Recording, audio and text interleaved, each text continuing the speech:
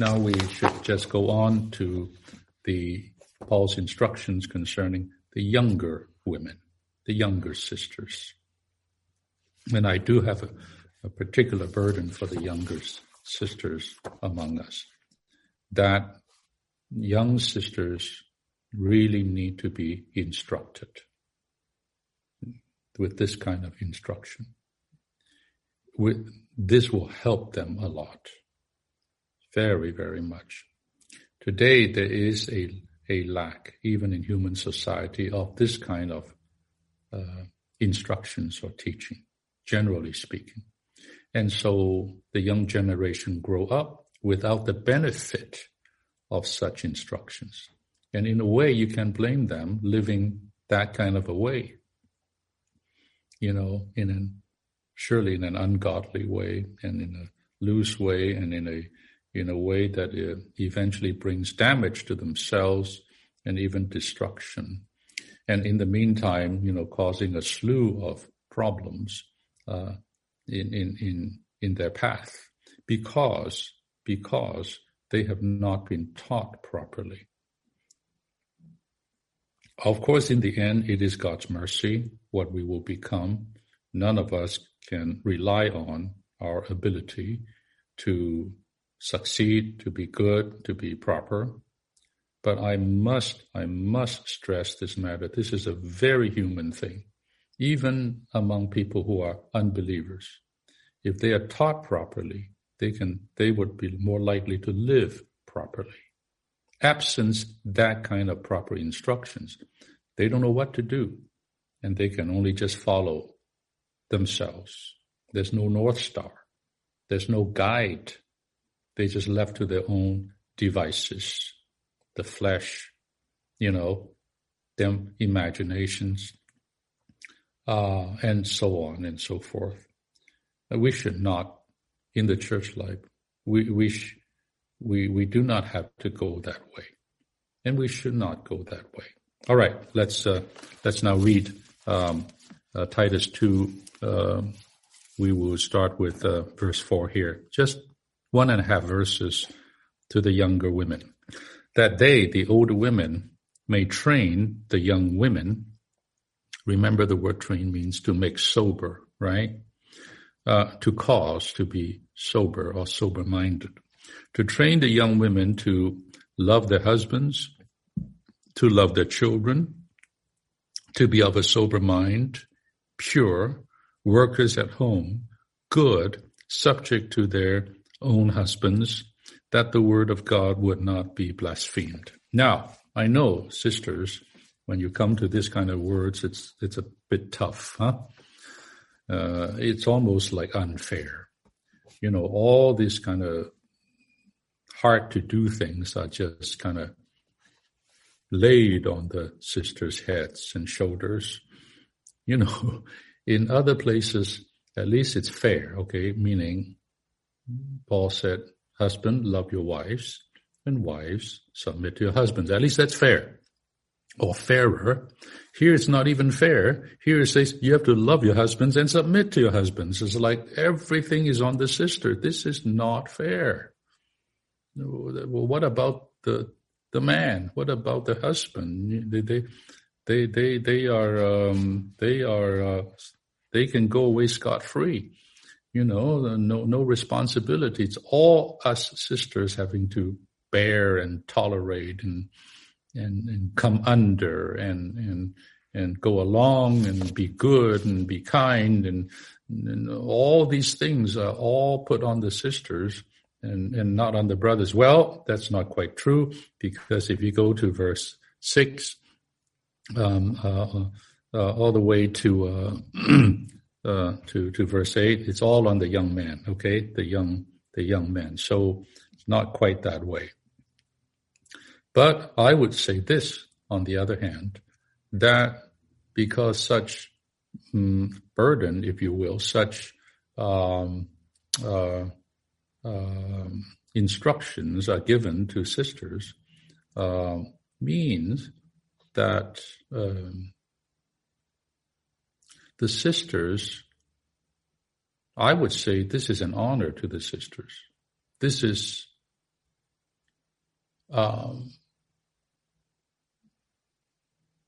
This is a privilege to the sisters. This means the sisters is so important in the church life. And I don't say this in a twisted way, okay, just to make you feel good. Oh, okay. No. I really mean that. God has made sisters for a reason. Females for a reason. And the females are made in a certain way, created a certain way for a reason. And they are now believers, sisters in the church, with that feminine characteristics for a reason. And all this is eventually to fulfill God's economy. All of this is so that we can practice the church life according to his economy. And none of us should have the feeling, I wish I'm not a sister. I wish I'm a brother. And none of us should have the feeling, okay, you, Paul, you're just a bachelor. You don't know a thing about what marriage is, what family is. So you say all these high words. I think we should put that aside. We should put that aside. It is good, I would say, for young sisters from the get-go, from when they're young in the church life, in the Lord, to adopt this divine thought in the Word of God. To, I would even say, once and for all, subscribe to God's plan and intention for you, for a sister. And you're okay with that. You're good with that. Otherwise, you may spend your whole life fighting, kicking, and resisting, and that's where all the feministic philosophy comes in and becomes so popular these days, bringing ruin to society. This is the truth. Bringing many problems today in society because of that kind of a thing. It's not just a matter of kind of reversing the order of God, going against God's order in God's government, in God's creation, even according to God's natural laws.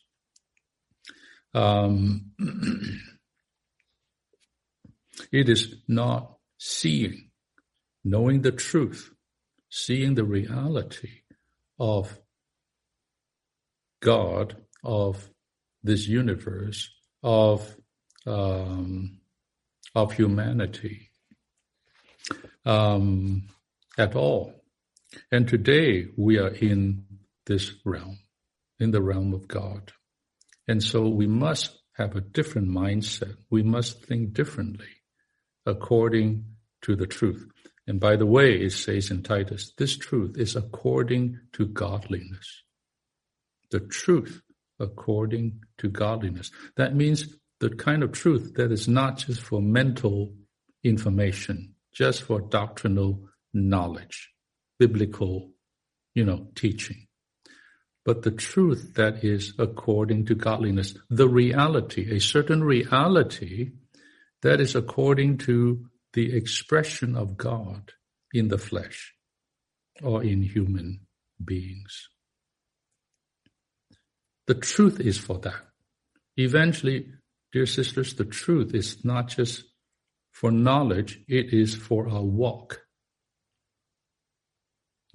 John, the apostle, say, I rejoice because my children, you walk in the truth. You don't just know the truth, you actually walk in the truth. And we should be lovers of the truth, right? So I hope, even a little bit speaking like this, sisters, especially young sisters, from when you're young, you would have a proper view about these things. Things are all lopsided, tipsy-turvy. The philosophies of the world has just turned everything upside down. We need to come back to the Word of God, right? And we need to see something, not just know something, but to see something. You know something, you can change your mind. But when you see something, you cannot unsee. It governs you. It controls you. Not by any man, not by any regulation, not by the law for sure of commandments, but by the reality. The reality controls us and governs us. We are just a different species, different kind of people on this earth. All right, let's go with this. Yeah. In Titus 2, 4, and 5, we just read, we see the young women are to love their husbands, love their children, to be of a sober mind, pure, workers at home, good, subject to their own husbands, that the word of God would not be blasphemed. You see, Paul was concerned about the testimony of the word of God. That the word of God says this, but we don't live that way.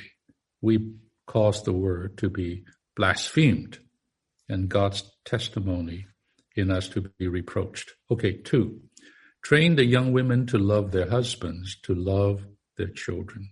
Isn't this good? Isn't this good? Isn't this wonderful?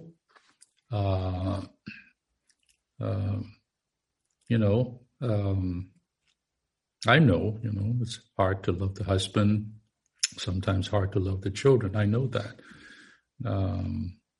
But here it is,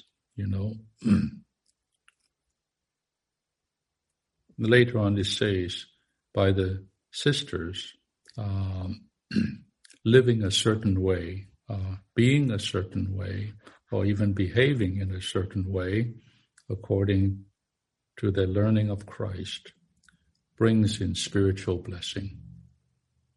I would say in the marital realm, in the familial realm, for sure in the church realm. In the church life, we strongly emphasize the need of a proper married life and family life. The recovery is not just, for good marriages and families. However, in the proper church life, we should stress a proper married life and family life. We know that that is under siege. We know that that is being attacked left and right. And we in the recovery are definitely not immune to that attack, to that undermining, to break up the marriage and to tear apart a family. We know this. And so in a proper sense, we need to pay attention to this. Listen, the basic unit of the church life is, well, firstly, the individual saint, okay? But apart from that, the basic unit is 1, the marriage, the couple. And number 2, the family. Without which we can be spiritual, we can have all the truth, we can have all the things, but we cannot have a strong church life. I pray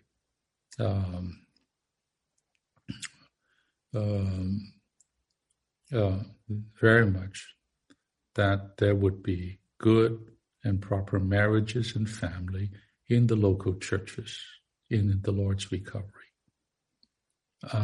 Not just for our enjoyment, although it would be, not just for our boast, right? No. But so that the Lord can carry out his desire in our church life. I hope we can even pray for this. Even older sisters pray for this in our church. Pray for the couples. Pray for the families. That the Lord would knit us together and build us up. Or build them up. B, according to Paul's word, we desire that the sisters love the husbands and children in an absolute way.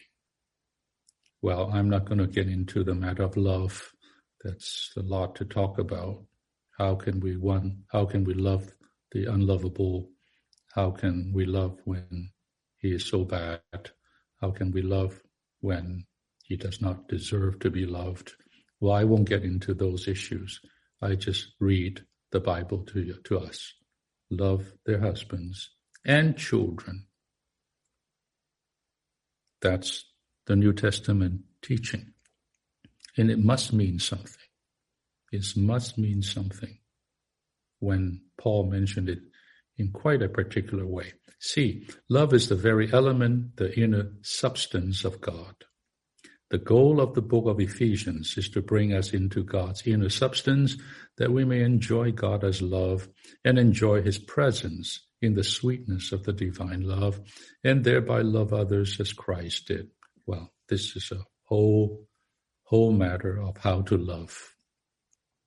How we who cannot love can love, and how those who are unlovable can be loved. Surely it does not come from the natural man. In our human capacity, it must come from a different source. There must be a different kind of love. And surely it is. It is God himself. Well, you say, I cannot love. We all say this. I think we all, if we are honest, we all say this. My love ran out. It could only go so far. Just like forgiveness, I can only forgive so much. I just cannot do it anymore. So here it says to love others as Christ did. Ephesians 5:2-25. As Christ loved. To love as Christ loved. Talk about learning of me. Talk about learning Christ. Talk about being conformed to the mode of Christ's death. Here it is. It's called the love mode. There's a love mode of Christ that all we can do is to what? Put ourselves as the dough in that mode and by the life-giving spirit within. And that mode is a kind of a cross. I don't think the dough is happy when it's kind of pushed down into the mold. It's a kind of dying, it's a kind of a death. But it is by conforming to the death of Christ in that way that we can find the real love in our experience. Someone else is loving. Dear saints, this is very, very real, and it's time we apply these truths to our daily lives, marriage lives, family lives, and so on. I have to go on. The next Roman numeral, he says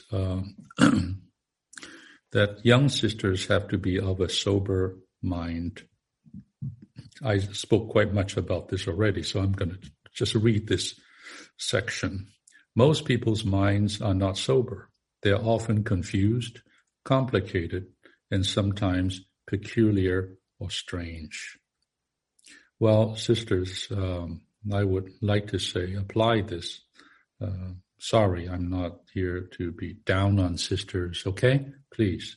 But I am saying that this is a fact, that oftentimes I find sisters, young sisters, their mind are just confused, just always in a confused state. Sometimes it's peculiar, just strange. Sometimes it is not here, I would say, given to imaginations, just over-imaginative. Something that is not real is real to them, you see. And all these things have a way to even cause you to have even psychological problems, And we all know the psychological problem is mainly a problem of the mind. It's also of the heart, but mainly the mind part of the heart. So, in a good sense, we need to train our minds, dear sisters, control our minds, be sober-minded, so that we don't just by default let our mind get wild and drive us and propel us, and make it and cause it and corrupt our decisions. Okay, the thoughts of some are wild, active, and complicated. Before the Lord, our mind should be as simple as possible. I like this. This is not to be a simpleton, to be just kind of ignorant. No, this simplicity is the simplicity that is in Christ. There in Corinthians, it says that the serpent corrupted the mind of Eve. Yeah, corrupted the mind, and the admonition there, the exhortation there is that we need to be a betrothed virgin to Christ, to one husband. We should come back to the simplicity and singleness of Christ. See, the enemy's work is always through the mind. Whether it's in marriage and family, it's always the mind first. He knows where to attack. He knows where to send those fiery darts. And that is to hit your mind with threats, with imaginations, with worries, with anxieties, and all kinds of things that is not real. He is the real accuser when, working in this way. We need the helmet of salvation, sisters. Really, the young sisters, you need the helmet of salvation. The best course of action is to ignore confusing thoughts. Just ignore. Don't entertain. The moment you entertain one, the second will come. And the third will come. Before you know it, you have a cobweb in your head and you couldn't get out of it. Try as you may, you couldn't get out of it. You just fall prey to the enemy's stratagem. And that is to create all of this complication of thoughts in your mind.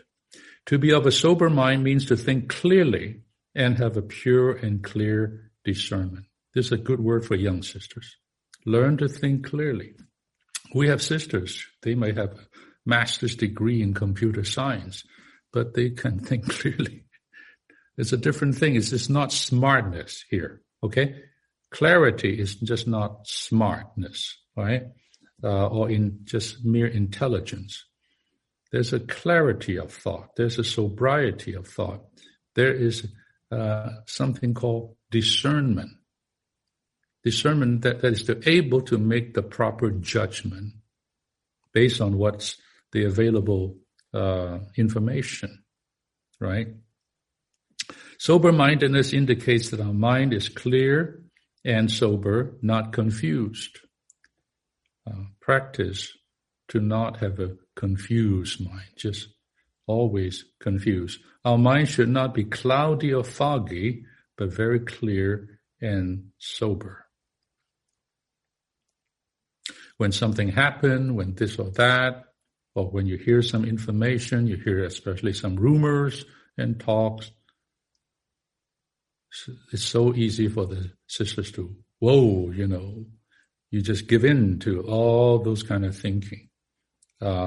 Satan, the devil won already. It's best when you hear things, even for me too, to not react, to not believe so easily. Because they will just confuse you. They will just bring fog and clouds in. It's better not to react and respond. And surely don't pass it on, right? Just stop it.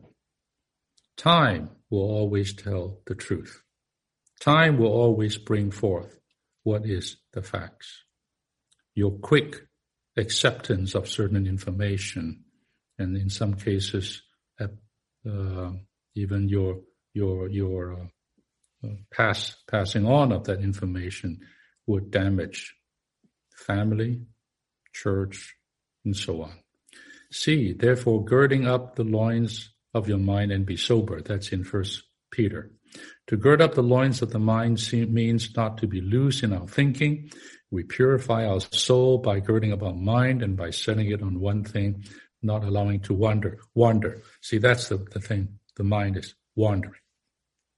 During the day, it just wanders. Wandering in the wilderness, wandering over the sea, just wandering.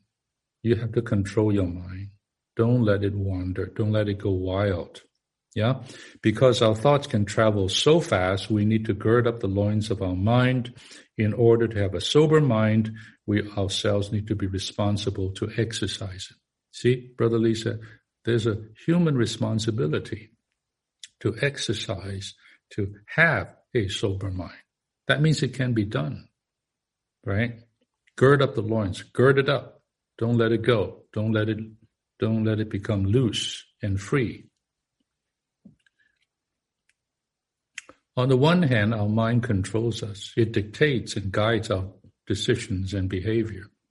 On the other hand, dear sisters, we control our mind. Don't let your mind control you and lead you. You control your mind and use it for the Lord and for your life. If our mind is confused, we will not be able to pray with clarity. When you read Hannah's utterance in prayer, Hannah, Samuel's mother, go and read chapter 1 of Samuel again. You will get a lot of help. And by the way, the second half, the 24 lessons on this for the sisters, are all on case studies of different females in the Bible. There's a lot of help there. Okay, you can sense that she, Hannah, not only had a shining spirit, but a sober mind. Just read her prayers. Look at her behavior. And even look at her, the whole process of praying, having a child, and then offering Samuel and all that. You just see this is a sober lady here, not confused, not just, she was very emotional, when she prayed, just like a drunken woman, according to Eli, right? But even when she prayed like that, she was sober. Just read her prayer. Her prayer, I always say, was not just a prayer. That prayer for Samuel by Hannah is actually a Nazirite vow. It's an oath that this woman is making for the son he wants to have from Jehovah. Right there. That's a Nazirite vow right there. You go read it again. Since her mind was clear as a glass window, the Spirit of God could directly utter words of prayer through her spirit in a clear way. Eventually her prayer becomes God's prayer. God's desire. God wants a Samuel, but it needs a sister, a person, a human, to pray. And surely her prayer was directed by the Spirit of God, but yet it comes out not in a confused or wild way, but in a very clear way, uttering God's word, God's desire, word for word. She had the thought even of Jehovah. That's really, really something. Okay, E, in order to exercise the Spirit, we must have a clear and sober mind. God has not given us a spirit of cowardice, but of power, love, and sober-mindedness, a spirit of sober-mindedness. Right? 4, pure or chaste, workers at home, good. This is the other qualities. Rebecca was chaste, kind, and diligent. Even this morning, as I was preparing, I read again Genesis 24 on how Abraham's servant found Rebecca, and what Rebecca did, giving the servant a drink, giving all the camels a drink, and doing this and doing that, and the whole wonderful story. You can see what kind of person Rebecca was, and Brother Lee here is making reference to Rebecca as one who is like that. Chaste, workers at home, taking care of the home, and good or kind. Kindness is the point here. Rebecca was chaste, kind, and diligent. Workers at home, diligent.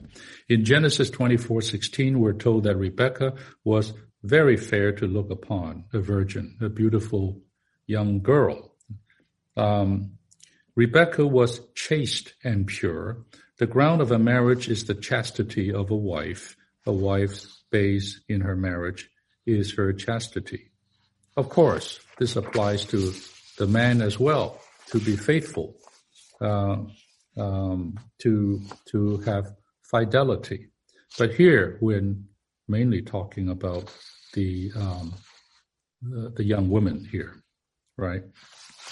Okay. 2, Rebecca was also kind and diligent. I like these very simple words. Kind. Just kind and diligent. These are super qualities, if you ask me, super qualities of a young sister. Chaste, kind, diligent.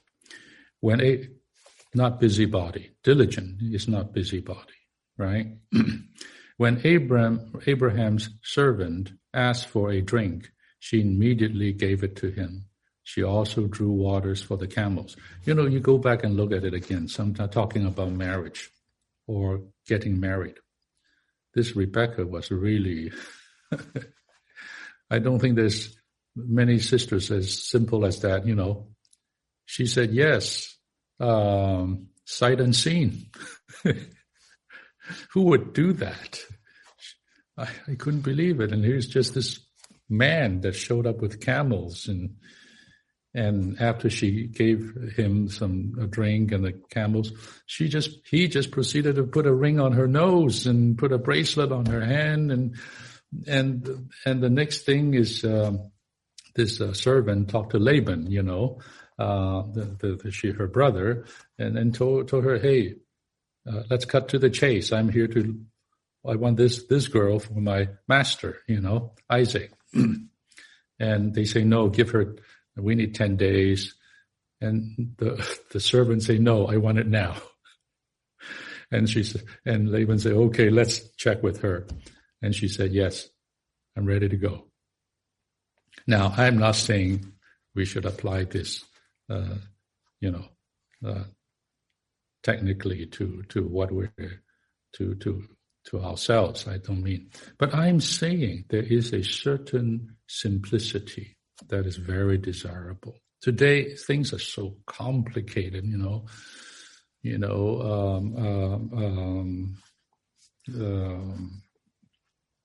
to be or not to be, this and that and this and that. There is a certain beauty in this simplicity of Rebecca. If the young sisters want to be under God's sovereignty, especially with respect to their marriage, they need to be kind and diligent. Now, this is not me. I'm just quoting Brother Lee. So if you are unhappy with it, be unhappy with Brother Lee, not me. He said that if sisters who are not kind or diligent or chaste or something, it's better that they don't get married. It's a very strong word. Quote, okay, quote, this is not me speaking. But I think he was making a point that if you want to have a good marriage on your side, the brother has his side. On your side are these few things that Paul instructed. Very wonderful. Last, they should be subject to their own husbands, that the word of God may not be blasphemed. A fleshly man cannot submit. No one can submit. Man of the flesh, which we all are in our natural life, none of us can submit. If you are of the flesh, you cannot get married. You have to realize that only a spiritual person can marry. Then you say, whoa, how the whole world is not spiritual people, they got married too. Well, I think here is trying to make a particular point to us who are believers. That means you need to see beyond just marriage as, oh, I love you, you love me, what. Here, we're helped to see something further. That is to be married and to stay married and to have a good marriage. The flesh cannot make it. The flesh will fail sooner or later. Some fail earlier, some fail later, but eventually the flesh cannot maintain it. We have to be a certain kind of person with certain kind of qualities to maintain that marriage. All right? And here we're talking about this difficult to do thing called submitting and even subjecting, in this case, of a young wife to her own husband. I hope this will help us to see beyond just the commandment. Okay, subject yourself, submit yourself. I hope we can see beyond that. What's behind it? What's behind it is not the flesh. The flesh can try to keep these commandments and will fail greatly. We need another life. But we also need to conform ourselves to Christ's mold. We also need to learn Christ and exercise ourselves according to these instructions, with the help, of course, of the Lord himself and his life. When we are filled in our spirit by the process, triune God, and let the word of Christ dwell in us richly, we enjoy the dispensing of the divine Trinity in the divine transformation for the divine confirmation, conformed.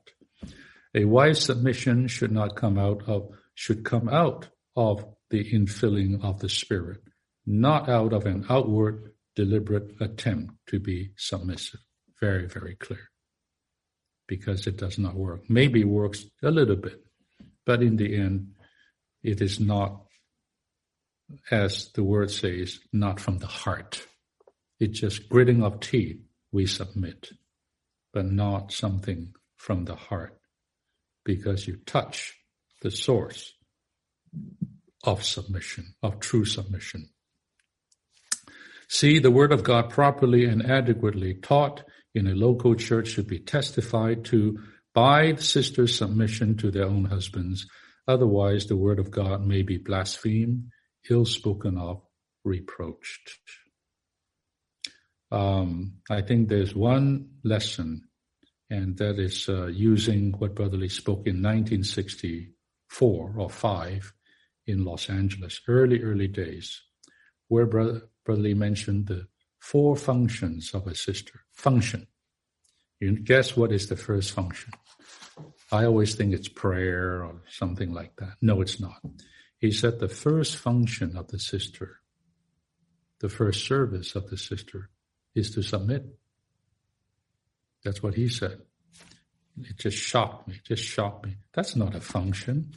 That's an attitude. That's a condition. That's not a function. He said that is a function. Then suddenly lights went on in me. Wow.